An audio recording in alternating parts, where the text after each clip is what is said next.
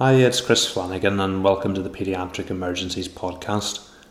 I'm sorry it's been so long since I've last put out a podcast, but I've just been quite busy with a few other projects, although I'm going to try and get back to this and put them out a little bit more frequently than what I have been doing. I think it's worth telling you about one of the projects that I have been doing, and that's that I've been trying to get some paediatric procedural videos up on the website, paediatricemergencies.com. So if you want to have a look at the website, there's a few videos showing, for example, paediatric intubation using gyroscopes and air tracks. There's videos of paediatric central line insertion, PICC line insertion. So have a look at the website. That's part of what has been taking up my time over the last few months. I also want to thank those of you who have taken the time to leave a review of the podcasts on iTunes. Thank you. For any of those of you who haven't had the chance to do this, I'd really appreciate 5 minutes of your time if you'd just leave a review. Let me know what you think of the podcast. If you don't have time to that, a simple rating of the number of stars would be really appreciated. Okay, so let's get started with this episode. So today I'm going to talk about acid-base interpretation. This is a really important topic, and probably most of you feel you've actually got quite a good understanding of this topic, but I'd like to put it to you that probably most of you don't. So in medicine, there's things that we know. For me, that's how to treat a critically ill child. I know how to do that. There's also things that we know that we don't know. For me, that's more chronic things like community paediatrics. But it's important that I know that I don't know that. So that's what keeps me safe. There's also things that we don't know that we don't know. And until somebody points out to you that you don't know this, you're living in ignorance. And you can't rectify this problem until then. And I think probably for most of you, advanced acid-base interpretation fits into this category. And certainly if you haven't heard the terms quantitative approach to acid-base interpretation, the Stewart hypothesis, gamblograms, then you probably do fit into this category. So my eyes were first opened to this knowledge back in 2011. And it was pointed out to me that this was something that I didn't know when I listened to Scott Weingart's series of podcasts on the MCRIT podcast, where he covered the quantitative approach to acid-base interpretation. So I found this really, really fascinating. I went off and did a lot of reading around this topic, and I was so interested that I went on to develop a smartphone application, acid-base calculator, that did the quantitative approach to acid-base interpretation. Why did I do this? I found it gave me a real understanding of what was going on with my patients. Where prior to this knowledge, yes, there was a few rules and principles that helped point me in the direction, but I didn't have a real understanding of what was going on with my patients. Before I start on this, I think it's important to mention that this is going to be one of the more difficult podcasts that I do. To understand this fully, you're going to have to put some time into doing this. The first time you go through this podcast, it's going to be a little bit confusing. You're going to have to probably go back through it again. You're going to have to put a few of the principles and the methods I teach you into place. And it's only after probably a couple of months of doing this that it's going to start to make sense. But I would really, really encourage you to stick with this. And I promise the time that you invest in this will be worth it, because you'll actually have a real understanding of what's going on with your patients, and this can make a difference. I'm going to come on and cover a number of cases where people who don't understand this approach have managed the patients and have maybe got the wrong diagnosis, haven't managed the conditions correctly. Whereas if you put the time and effort into learning this, you're going to understand it and avoid making these mistakes. And finally, just before I get started, for those of you who have listened to Scott Weingart's talks on acid-base interpretation, you'll notice some similarities between this podcast and what Scott has done previously. And that's because I've learnt this from Scott, so of course there's going to be some overlap. For years I've been teaching this at the bedside and then directing people, go and listen to Scott's podcasts for further learning. But now I've got my own podcast, I thought it was worth putting my own thoughts down on the record. So this is designed to complement Scott's podcasts, but is definitely not a replacement for them. And I would recommend that you go and have a listen to Scott Weingart's podcasts on acid-base interpretation on the MCRIT podcast. Okay, so let's get started with a case. So we've got a 2-year-old girl who presents to the emergency department with features in keeping with diabetic ketoacidosis, so polyuria, polydipsia, Kussmaul respiration. The initial blood gas shows a pH of 7.011, a PCO2 of 3.5 kilopascals, base excess of minus 21.9, a lactate of 2.8, sodium of 136, and chloride of 99. So if you interpret that gas, you've got a metabolic acidosis with partial respiratory compensation. So she's treated as per the standard DKA guidelines. She gets 30 mL per kilo of a fluid bolus of normal saline. She's commenced on an insulin infusion and maintenance and deficit replacement.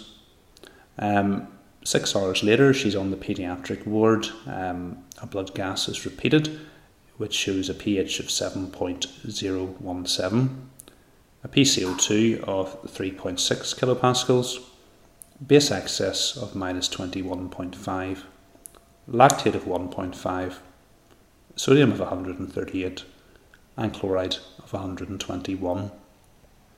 So again, she has a metabolic acidosis with partial respiratory compensation, and there's been very little change in the pH from the initial blood gas at presentation.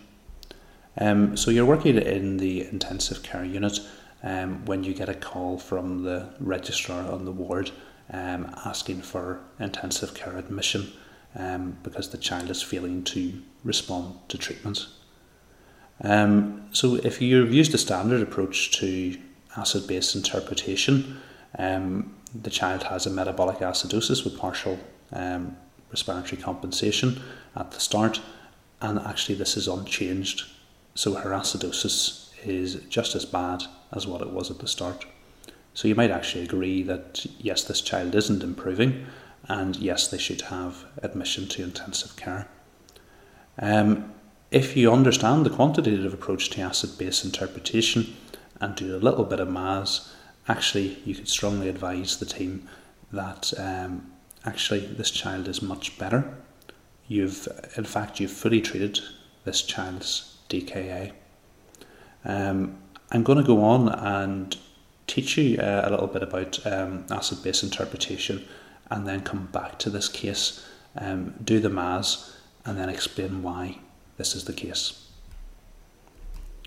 So traditional teaching on acid-base interpretation teaches us that when we have a metabolic acidosis, you should calculate the anion gap. And you do that by taking the sodium and the potassium, adding them together and taking away the chloride and the bicarbonate.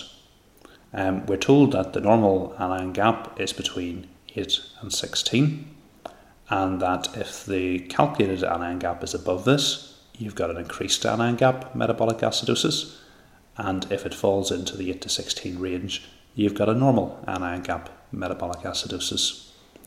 If you've got an increased anion gap metabolic acidosis, this is caused by things like ketoacidosis, for example, diabetic ketoacidosis or starvation ketosis.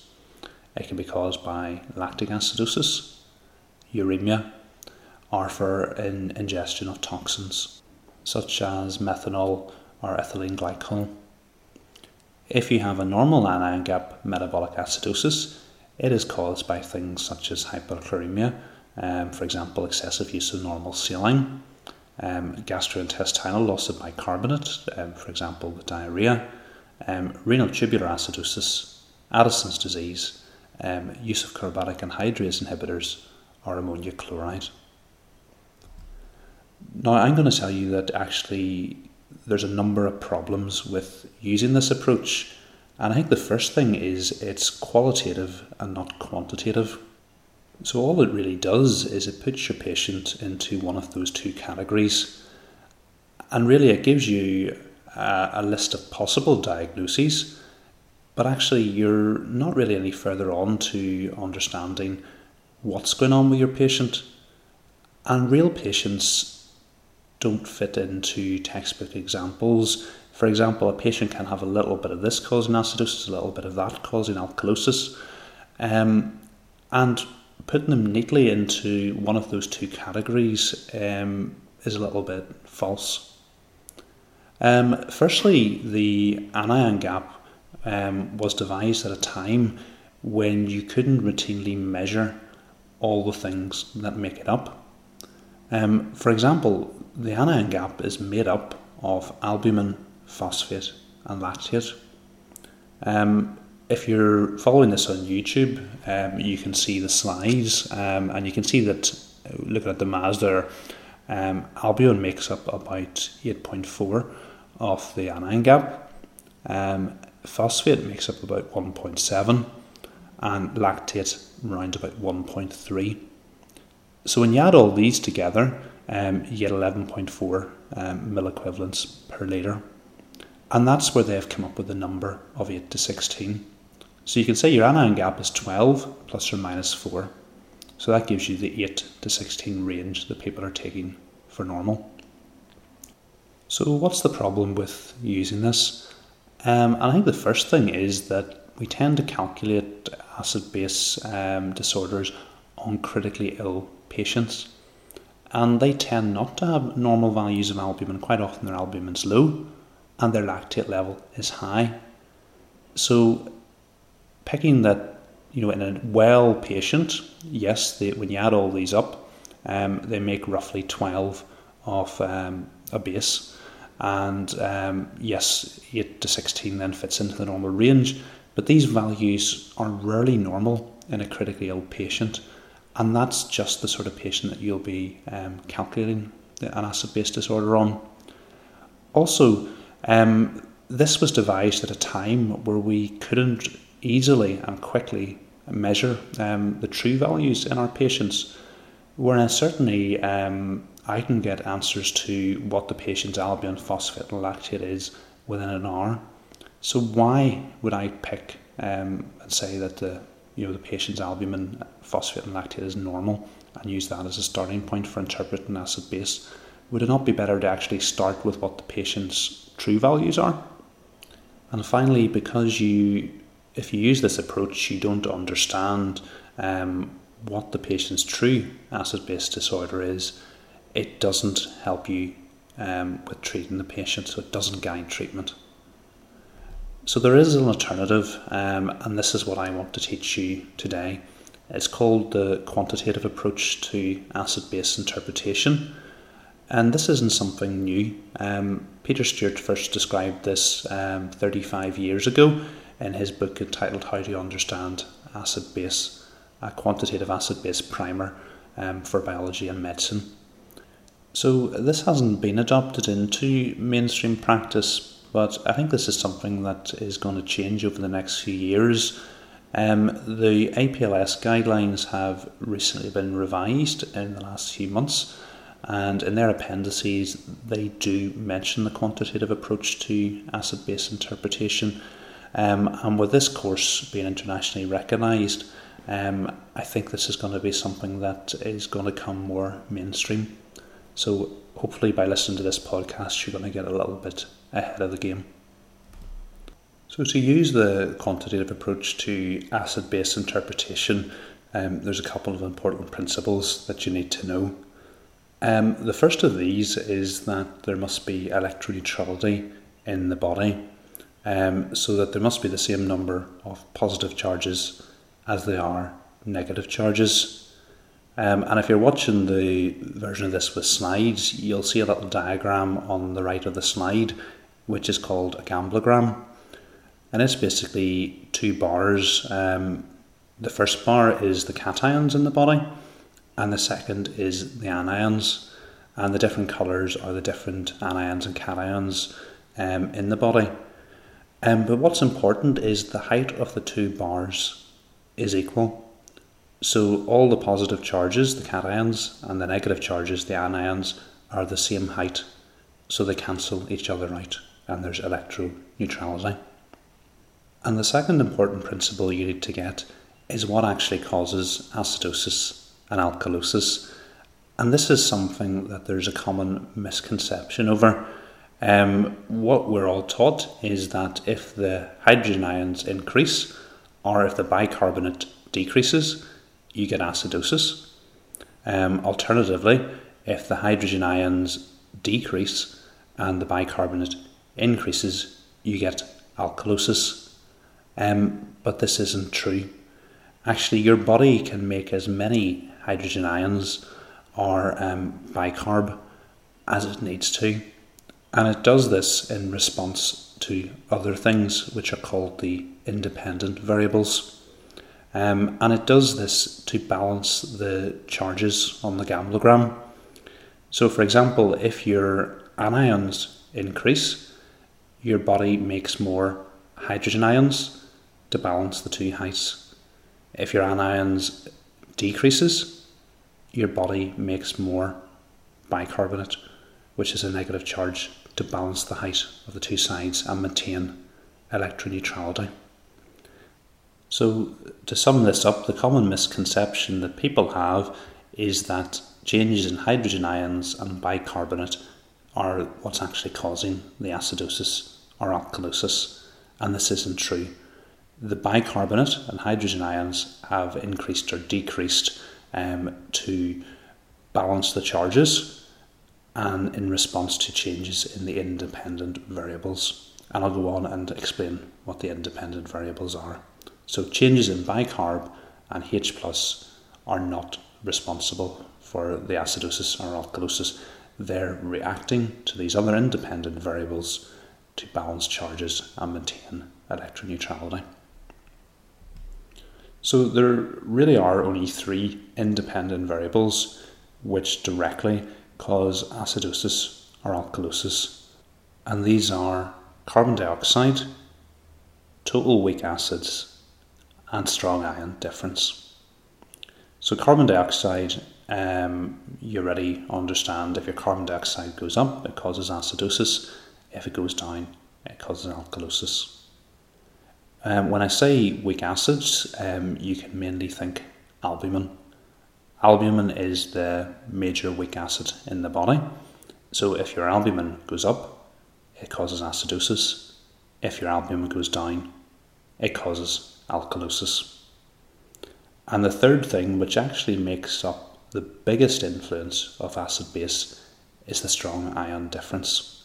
So a strong ion is one that fully dissociates in solution, and there are strong ions and strong cations. The cations, the main one is sodium, and you can see on this gamblogram, sodium makes up most of the cations. There's other things like calcium, magnesium and potassium, but they're really quite small. Over on the anion side of the gamblogram, you can see that chloride is the main influencer there. So when we talk about the strong ion difference, you can substitute that with the sodium chloride difference. Because like I've said, the other anions and cations, although changes can influence acid-base status to a minor degree, it's actually the difference between the sodium and the chloride that has the major determiner of acid-base status. So you can see, looking at the gamblogram, if the amount of chloride was to increase, the height of the anion side would increase. So we know that in the body you have to maintain electroneutrality.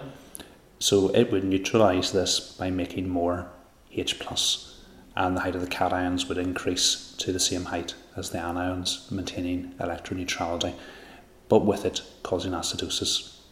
So it's actually the chloride increasing which causes the H+ to increase, which then causes acidosis. It's not that the H+ itself increasing has caused the acidosis, because it has reacted to the increased chloride. Alternatively, if you were to give your patients a load of diuretics and the chloride was to decrease relative to the sodium, the height of the anions would decrease. We know that the body must maintain electroneutrality, so it makes more bicarbonate to balance the two sides and maintain electroneutrality, and that's going to cause alkalosis. So it's not the fact that the body has made more bicarb, the body has made more bicarb in response to the chloride being low. So now I want to go on and explain how you can mathematically calculate how each of these independent variables influences acid-base status. And I'm going to start off with the strong ions, since they're the major determinant of acid-base status. So your normal sodium is around about 135 to 145. So the midpoint of that's 140. So let's call a normal sodium 140.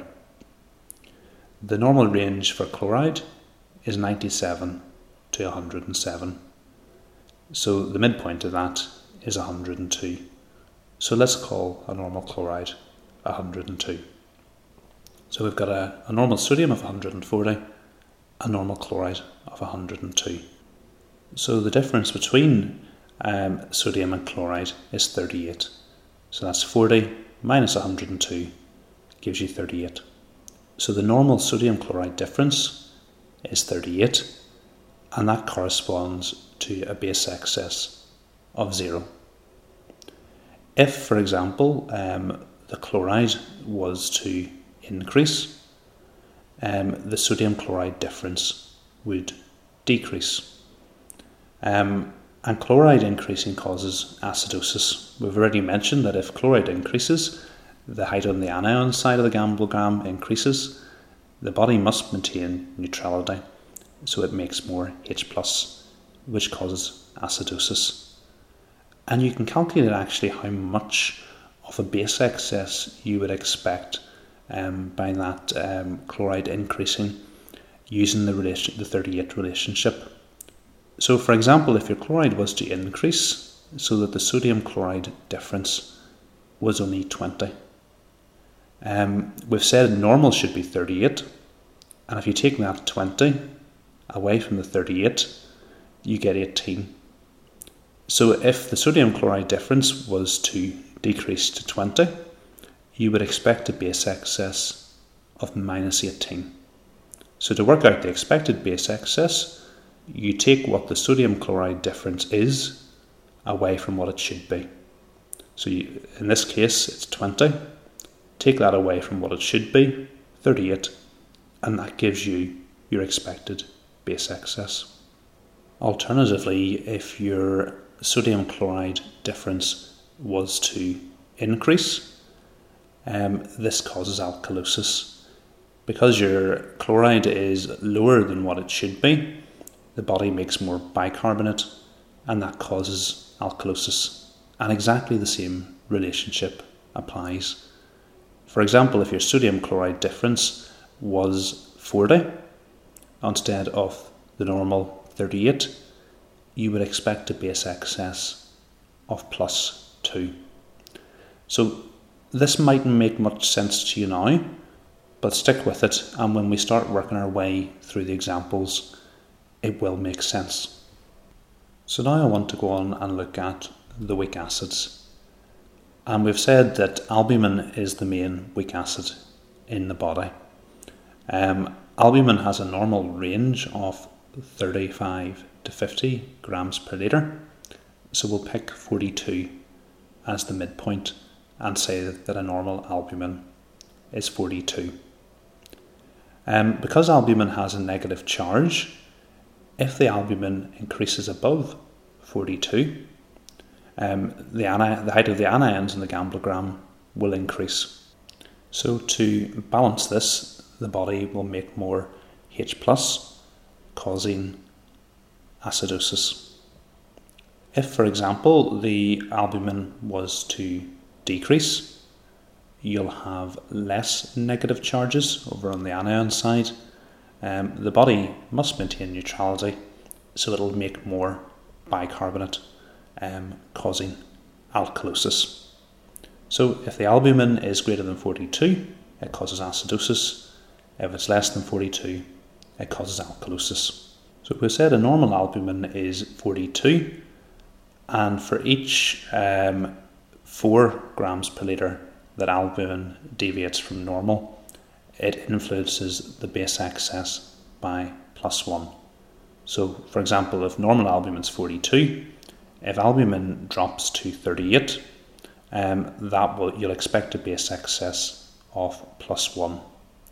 If albumin was to drop further to 34, so that's 8 of a difference from the normal 42, you'd expect a base excess of +2.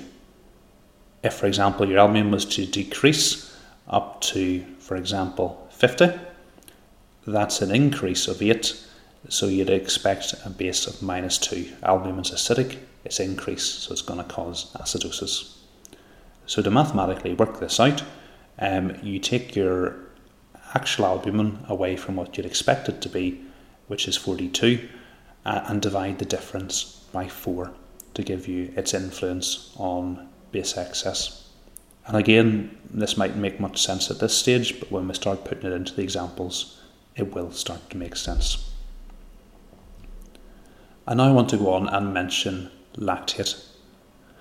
So the normal range for lactate is 0.4 to 2.2 millimoles per litre.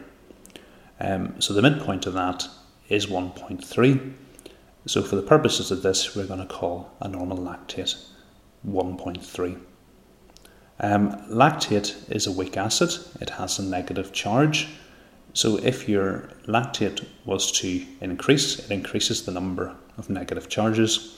Your body balances that by making more H+, so causing acidosis. So if your lactate increases above 1.3, it causes acidosis. If it decreases less than 1.3, it causes alkalosis. And the relationship is very simple. Each millimole per litre that lactate is elevated above 1.3 will cause a base excess of -1. So for example, if your lactate goes up to 2.3, you'd expect a base excess of -1. And for example, if your lactate was to increase to 11.3, you'd expect a base excess of -10 just by that increase in lactate itself. So now I want to go back to the case we discussed at the start of this talk. So that's the 2-year-old child with diabetic ketoacidosis.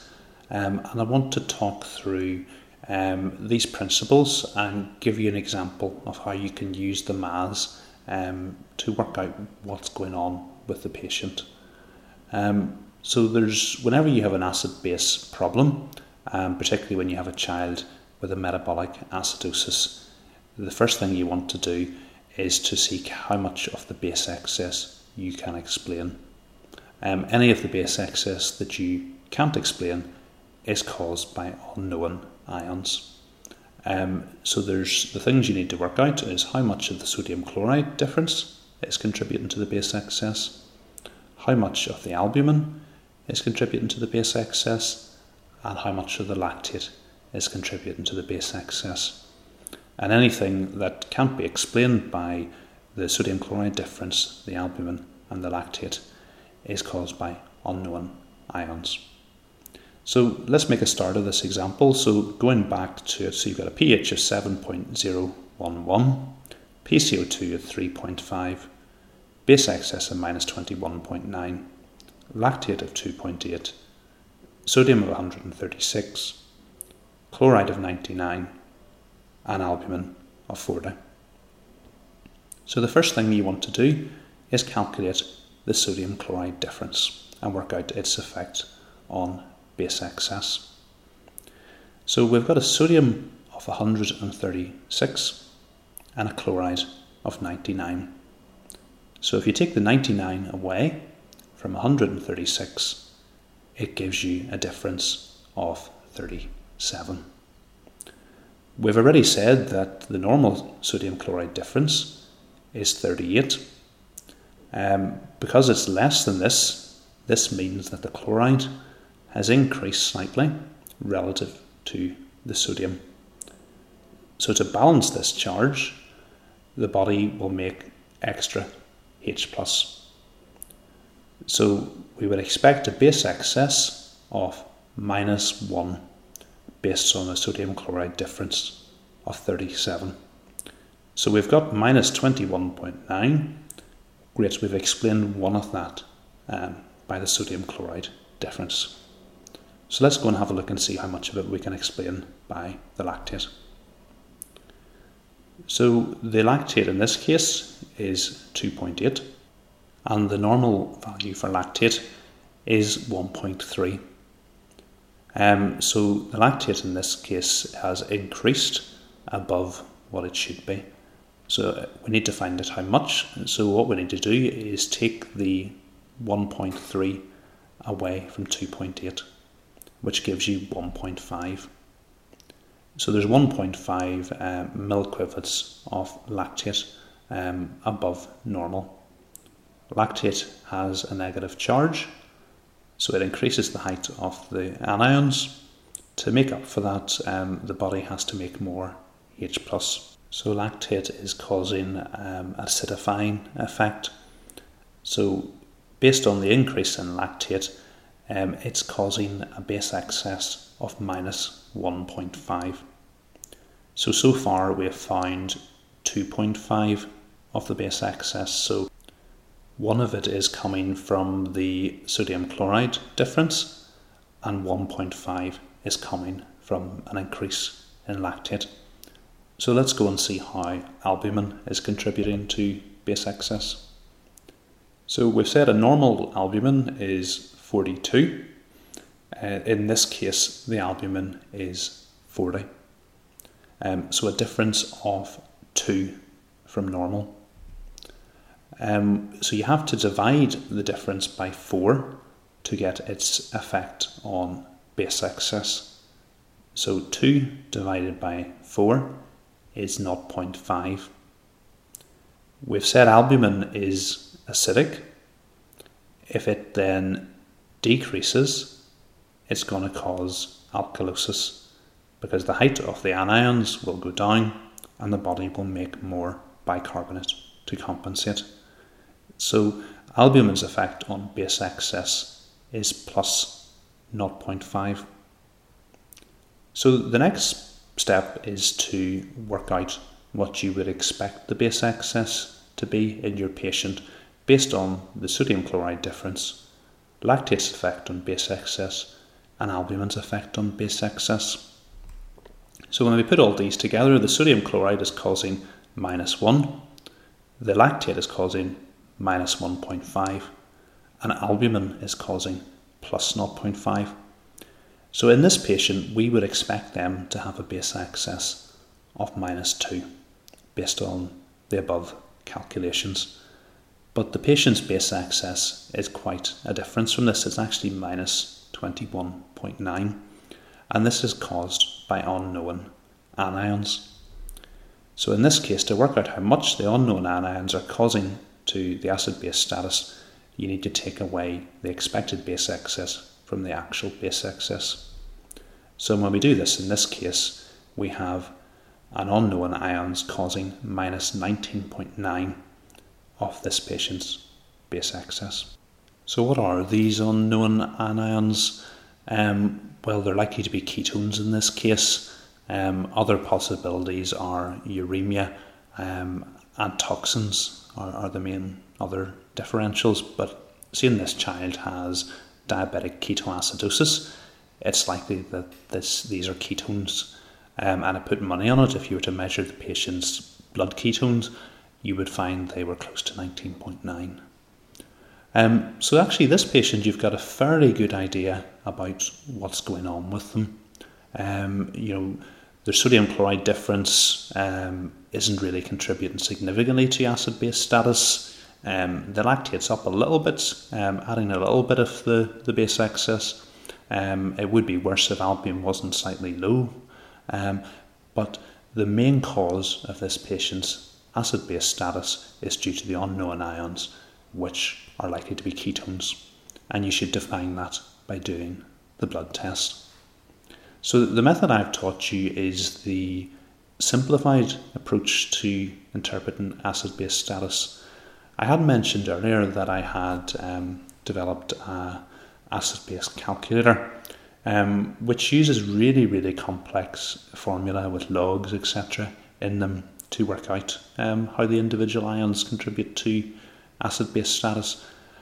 And actually, you get very similar results to this than when you do the simplified approach that I've taught you. And if you've got the slides on your screen, you can see the output that the calculator gives you. And really it's very similar to what you've calculated using the simplified approach that I've just taught you. So now I want to go on and look at the patient's second blood gas 6 hours after treatment for diabetic ketoacidosis, and repeat exactly the same steps and try and see now what is causing this patient's acid-base status and why at the start I was able to tell you that I was happy that this patient's diabetic ketoacidosis had been treated. So again, the first thing you need to do is work out the sodium chloride difference and its effect on base excess. So in this case, the sodium is 138 and the chloride is 121. So if you take the 121 away from 138, you get 17. We've said normal should be 38, it's 17. The difference between those two is 21. In this case, chloride has increased relative to sodium. Chloride is acidotic, so you would expect a base excess of minus 21 based on the sodium chloride difference alone. Okay, let's go and look at lactate. So lactate is 1.5. It should be 1.3. It's slightly higher than what it should be, but not significantly. There's only a difference of 0.2. So it's contributing to minus 0.2 of the base excess. Okay, let's look at albumin. Albumin in this case is 35.6. Albumin should be 42. So what we need to do is take the 35.6 away from the 42 and divide by 4 to give its effect on base excess. And that works out at plus 1.6. Albumin is lower than what it should be. Albumin is acidic, so it's going to be an alkalizing effect, that decrease in albumin. So it contributes to plus 1.6 on the base excess. So now we need to work out what we would expect the base excess to be based on the sodium chloride difference, lactate's effect on base excess, and albumin's effect on base excess. So to do that, the sodium chloride is causing minus 21, the lactate minus 0.2, and the albumin plus 1.6. So when we add those together, we would expect a base excess of minus 19.6 in this patient. So then any unexplained anions, we need to take the minus 19.6 away from what the actual base excess is. So minus 21.5, take away minus 19.6, gives you minus 1.9. So there is 1.9 of unexplained anions present. The normal range for this is plus or minus 2. So actually, in this case, there is no significantly unexplained anions. So what's going on with this patient? Their sodium chloride difference is making up most of the base excess. Albumin is having a little bit of an alkalizing effect because it's low, and lactate is significantly influencing acid-base status. So importantly, there's really no significant unknown ions. So what does this tell you? It tells you that the patient's ketosis has resolved with treatment. So although the patient's pH hasn't changed, the reason they're acidotic has changed. They now have a hypochloremic acidosis rather than a ketoacidosis. And this is really significant, because if you were the registrar referring this patient to you was worried that this patient isn't responding to treatment and their DKA hasn't been treated effectively, and we maybe consider options: do we need to increase the insulin? Do we need to do something else with this child? But actually, by simply calculating out what's causing the patient's acid-base status, you can actually say that most of this is coming from the chloride.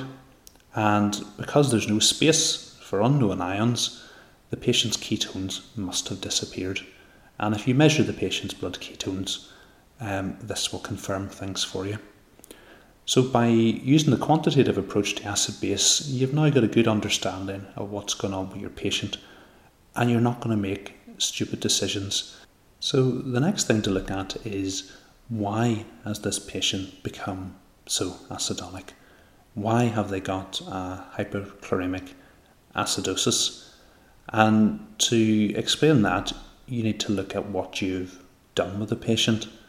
So they got 30 mils per kilo of normal saline as a fluid bolus, and then they've gone up onto maintenance plus deficit fluids using normal saline as the intravenous fluid. And it's important you look at what is in normal saline. So normal saline has 154 millimoles of sodium per litre and 154 millimoles of chloride per litre. So they're in equal amounts. And when you look at the body, in the body, the sodium and chloride aren't in equal amounts. There's a 38 of a difference between them, with the chloride being low relative to the sodium. So this makes normal saline a really acidic solution.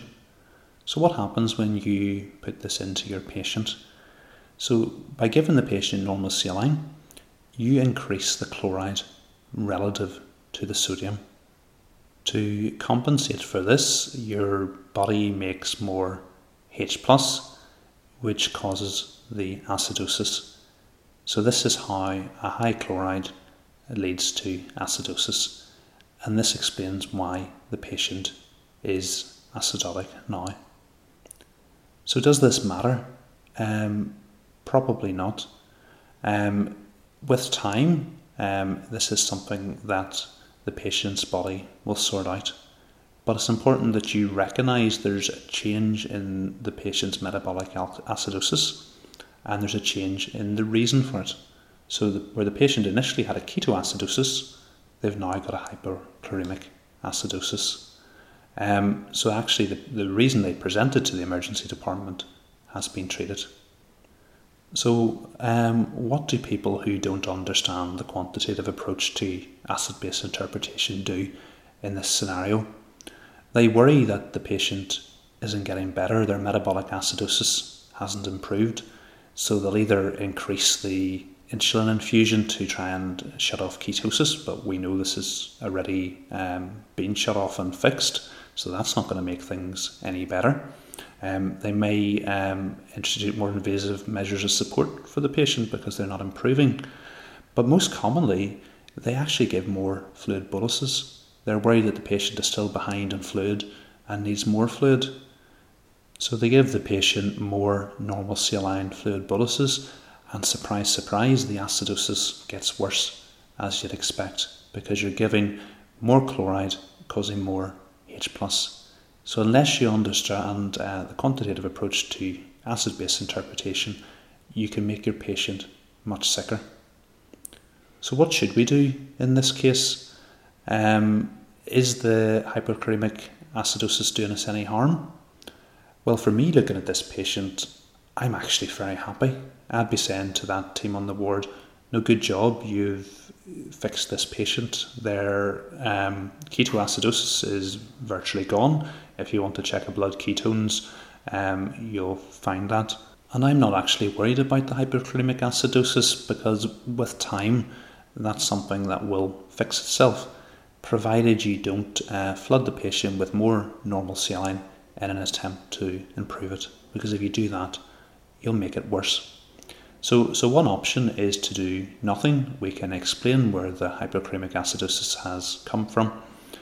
We're not worried that there's anything else nasty, for example, an increased lactate or an increased ketones causing the acidosis. So with time, it will fix itself. If you want to stop the acidosis getting worse, you could change the maintenance and replacement fluid to Hartmann's. So how does Hartmann's work?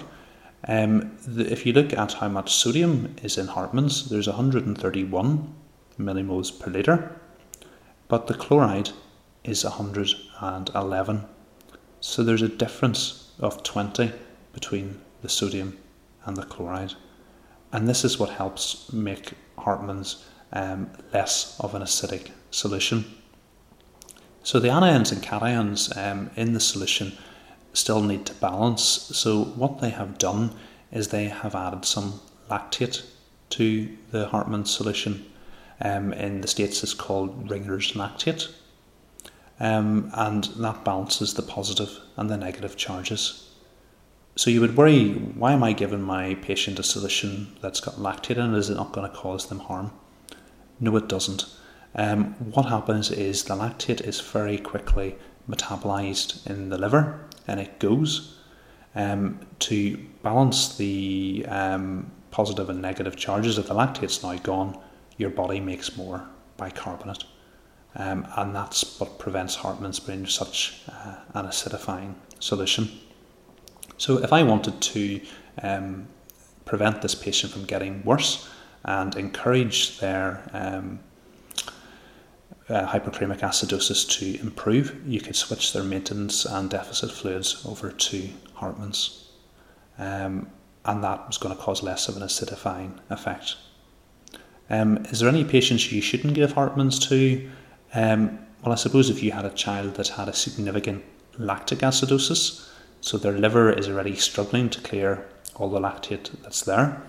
So by giving them that solution, they're not quickly going to break the lactate down and replace it with bicarbonate. So that's maybe one of the patients where this solution isn't going to work. An alternative way to fix this would be to give the patient some sodium bicarbonate. And how does sodium bicarbonate work? Well, it works basically in the fact that you're giving sodium without chloride. So by doing so, you're increasing the sodium chloride difference. So it's not, interestingly, it's not actually the bicarbonate bit of it that has the alkalizing effect. It's actually the fact that you're giving sodium without chloride that causes the alkalosis. And if this patient didn't have DKA, for example, they had sepsis, and originally they presented with a lactic acidosis, which you've now cleared, and they've now got a hyperchloremic acidosis, then yeah, I probably would give them some bicarbonate to fix it. And I tend to have a base excess of -10 in my head round about the time I would treat the patient. And that's because the patient's often on vasoactive drugs where the acidosis can cause the drugs not to work as effectively as what they should do. But going back to our case, this child has diabetic ketoacidosis, and administration of bicarbonate to children with DKA is associated with a worse outcome. So it wouldn't be appropriate to administer bicarbonate to this child. So how am I going to manage this child? I'm probably just going to suggest that they change the fluids to Hartmann's, reassure them that the ketosis has gone, and with time the acidosis should improve. Okay, so hopefully that makes sense to you. I want to go on and give you a few more real examples of referrals through to the intensive care unit of patients with acid-base problems. Let you work through them using exactly the same way that we've done with this case, and see if you can get to the answer of what's going on with these patients. So another case of diabetic ketoacidosis. So this was a child who presented in a collapsed state to the emergency department.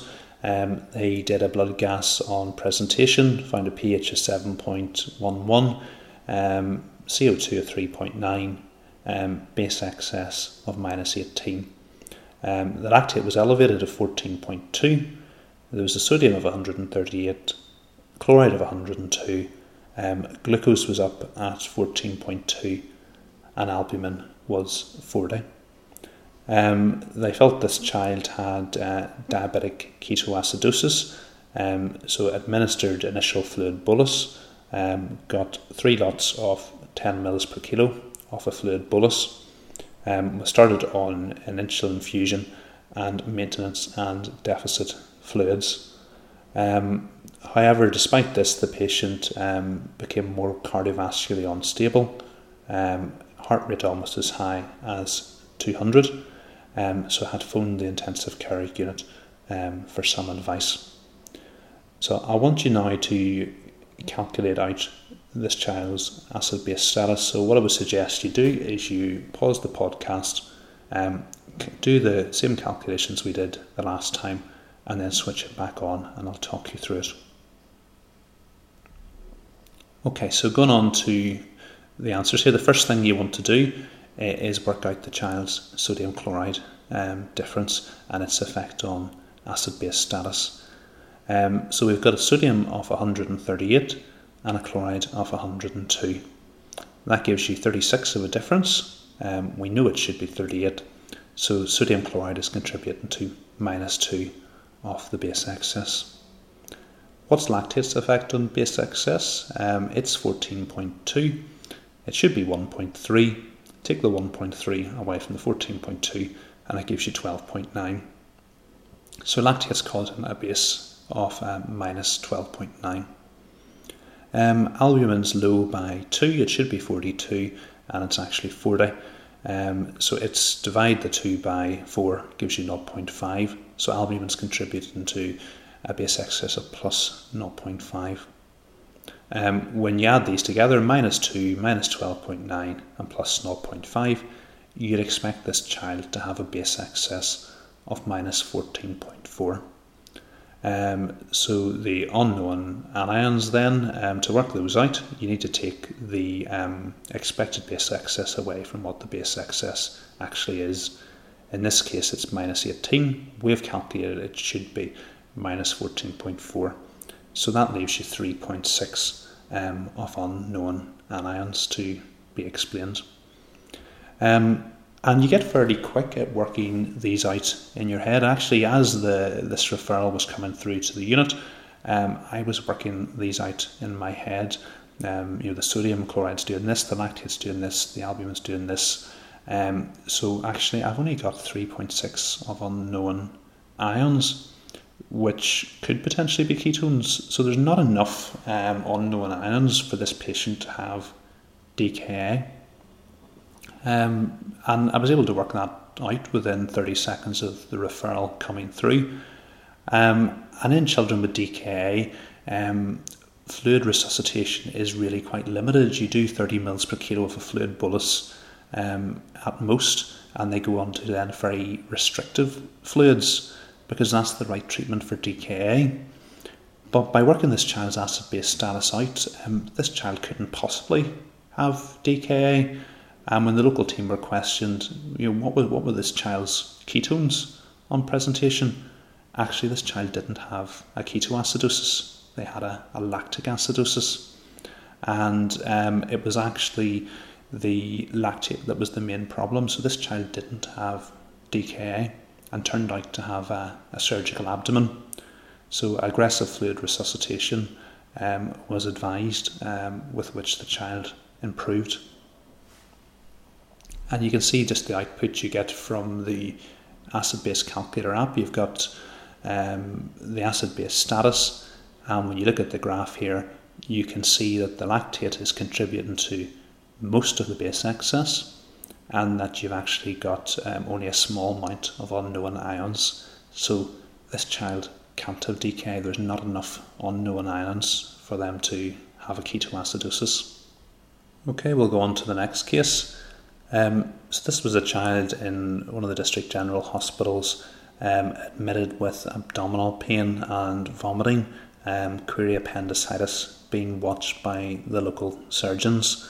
So they had a pH of 7.18, CO2 of 4.5, and a base excess of -14, lactate of 0.8, sodium 142, chloride 118, glucose is 6.5, and albumin of 38.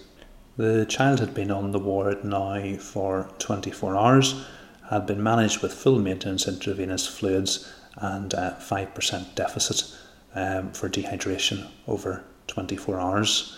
The local team were contacting the intensive care unit because they were concerned this child was deteriorating as he was becoming more acidotic with a pH of 7.18. So again, I want you to just pause the podcast here, work out the acid base status, and then tell me, are you concerned about this child? Okay, so the first thing, let's work out the sodium chloride difference and then its effect on base excess. So the sodium here is 142 and the chloride is 118. So that's a difference of 24. It should be 38. So take the 24 away from 38, and the sodium chloride difference is contributing to -14 of a base excess. The lactate is low, 0.8, should be 1.3. So lactate is contributing to plus 0.5 of a base excess.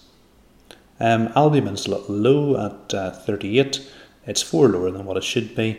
So we divide the albumin difference from normal by 4, which gives 1. So albumin is contributing to plus 1 of a base excess.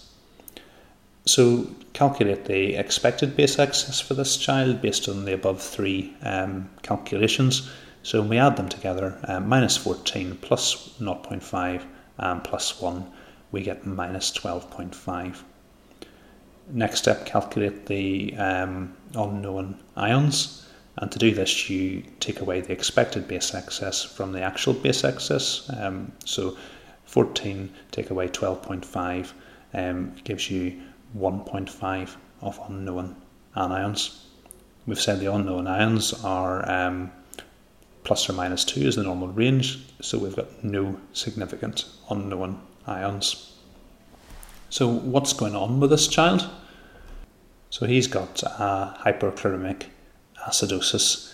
We're fairly happy that he doesn't have any lactic acidosis, which would be our main concern if we were worried about his abdomen.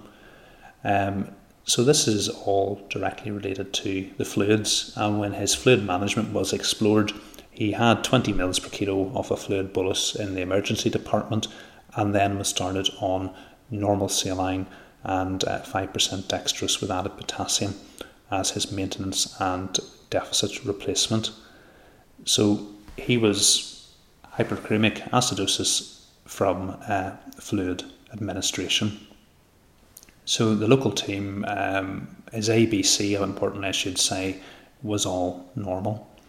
So I was able to relay the local team's concerns by calculating out the acid-base status. There was none of the worrying causes of acidosis. His lactate was normal, and this was all related to the fluid management. So what were your options? You can ignore it. It's a hyperchloremic acidosis. This child's pH isn't causing him any harm, and it should get better by itself, provided you stop giving him so much of an acidic fluid. So the local team was advised to change his fluids over to Hartmann's. They still were a little bit nervous about the pH, so he was given a millimole per kilo of sodium bicarbonate slowly over an hour, and this actually fixed his acid-base problem. The local team were concerned that he needed a further fluid bolus, but on review of his numbers, they were all reassuring, and we were happy that with a low lactate, normal heart rate, normal blood pressure, that actually the child didn't need any further fluid resuscitation. If he did need further fluid resuscitation, then certainly a bolus of Hartmann's would have been the right choice rather than more normal saline. While we're on fluids, I'm often asked, should we switch the fluids to half normal saline? Is that less acidic? And importantly, in half normal saline, the ratio of sodium and chloride is still 1:1. So by giving that, you're still giving the patient an acidic solution, and that's important to realise. You're not giving them quite as much chloride, so it's not going to be quite as acidic as normal saline, but it still is an acidic solution. Okay, one more case to mention, and this was actually the case that caused me to develop the acid-base calculator app. So this was the time back, going back to when I was a registrar in a neonatal unit. A baby was born in delivery suite, needed some resuscitation, including intubation, was brought up to the neonatal unit, discovered to have a tension pneumothorax. That was drained. Over that time period, the baby was shocked, so it had probably 30 to 40 mils per kilo of normal saline fluid boluses. However, once the tension pneumothorax was drained, the baby improved from a cardiovascular point of view, was very stable, and was actually extubated later on that day. The baby had a routine blood gas done overnight, was just in a little bit of incubator oxygen, and the pH was 7.21, CO2 of 5.5, base excess of -9.8, with a lactate of 1.2, sodium of 139, chloride of 114, glucose of 4.7, and albumin of 32. So again, what I'd suggest you doing is pause the podcast, work out the cause of this child's acid-base status, and then tell me, are you worried about this baby? Okay, so again, the first thing, sodium chloride difference and effect on base excess. So sodium is 139, chloride of 114. That's a difference of 25. It should be 38. So 25 away from 38 gives you 13. So the sodium chloride difference is making up -13 of a base excess. What's the lactate doing? Lactate's 1.2, should be 1.3. So that causes plus 0.1 of a base excess. Okay, let's look at albumin. Albumin's 32, should be 42. That's a difference of 10. 10 divided by 4 is 2.5. So albumin's low, it's acidic, so it's causing an alkalizing effect. So it causes plus 2.5 of a base excess. So add them all together to get the expected base excess. -13 plus 0.1 plus 2.5 gives you -10.4. Work out the unknown ions. So the actual base excess is -9.8. We have calculated it as -10.4, and the difference between the two of them is plus 0.6. So there's plus 0.6 of unknown ions. This should be between plus or -2, so there's no significant unexplained ions. So what's going on with this patient? They've got hyperchloremic acidosis, probably from their sodium chloride administration. Their lactate is normal. Their acidosis would be much worse if their albumin wasn't so low. So the albumin's causing a slightly alkalizing effect, and there's no significant respiratory component to this acidosis. So this was a baby I was actually fairly happy with. But because the pH was below the threshold where there would normally be an intervention done in the neonatal unit, I felt it was probably best to discuss this baby with the consultant. And I was advised intubate the baby and give them a normal saline fluid bolus. So I had a lot of arguing to do, trying to explain the quantitative approach to acid-base interpretation over the telephone, with very little success. So this is one of the frustrating bits about this. Now I've taught you some new knowledge on how you can address these problems. Your biggest challenge is going to be other people who don't understand this approach and won't understand what you're doing. So you can direct them towards sources of learning, but certainly it's going to be a new frustration for you. So that was a very quick run through the quantitative approach to acid-base interpretation. I don't expect you to have got this first time round and actually be shocked if you have. What you need to do is probably listen to this again. Start working this out on some real blood gases. When you do, it's going to maybe take you 10 or 15 minutes at a go to do it. But as time goes on, you'll get to do this very, very quickly. And for me, when I look at a blood gas, I'm working this out within 30 seconds in my head, and I've got a real understanding of what's going on with my patient. So it is worth sticking with this, and hopefully those real examples will show you the importance of this. I would recommend that you go over to the EMCrit site and have a listen to Scott Weingard's talks on acid-base interpretation. There's 5 different podcasts there with some other information on the site. And if this is just too much work for you, there is Acid-Base Calculator, which is the smartphone app that I've developed, and it will do all these calculations for you. But hopefully now that you've listened to the talk, you'll understand the output that is given you. I'm not doing this routinely. I rarely take this calculator out of my pocket because the simplified method that I've shown you is almost as accurate and for me is actually quicker to do. But I know not everybody is going to be prepared to put the time in to learn this properly. Like I'm saying, for me it probably took a couple of months to get this concept learnt. So for those of you who aren't prepared to put that in, it's a very good backup. And what I'll do is I'll put some promotional codes on the Paediatric Emergencies website where you can download 10 copies of the acid-base calculator for free. If you do take one of the codes, please just leave a comment so that others don't try the same code. So I hope you find this podcast interesting and not too confusing. If you do have any questions or queries, please leave them for me in the comments section of the Paediatric Emergencies website under this podcast. Thanks for listening.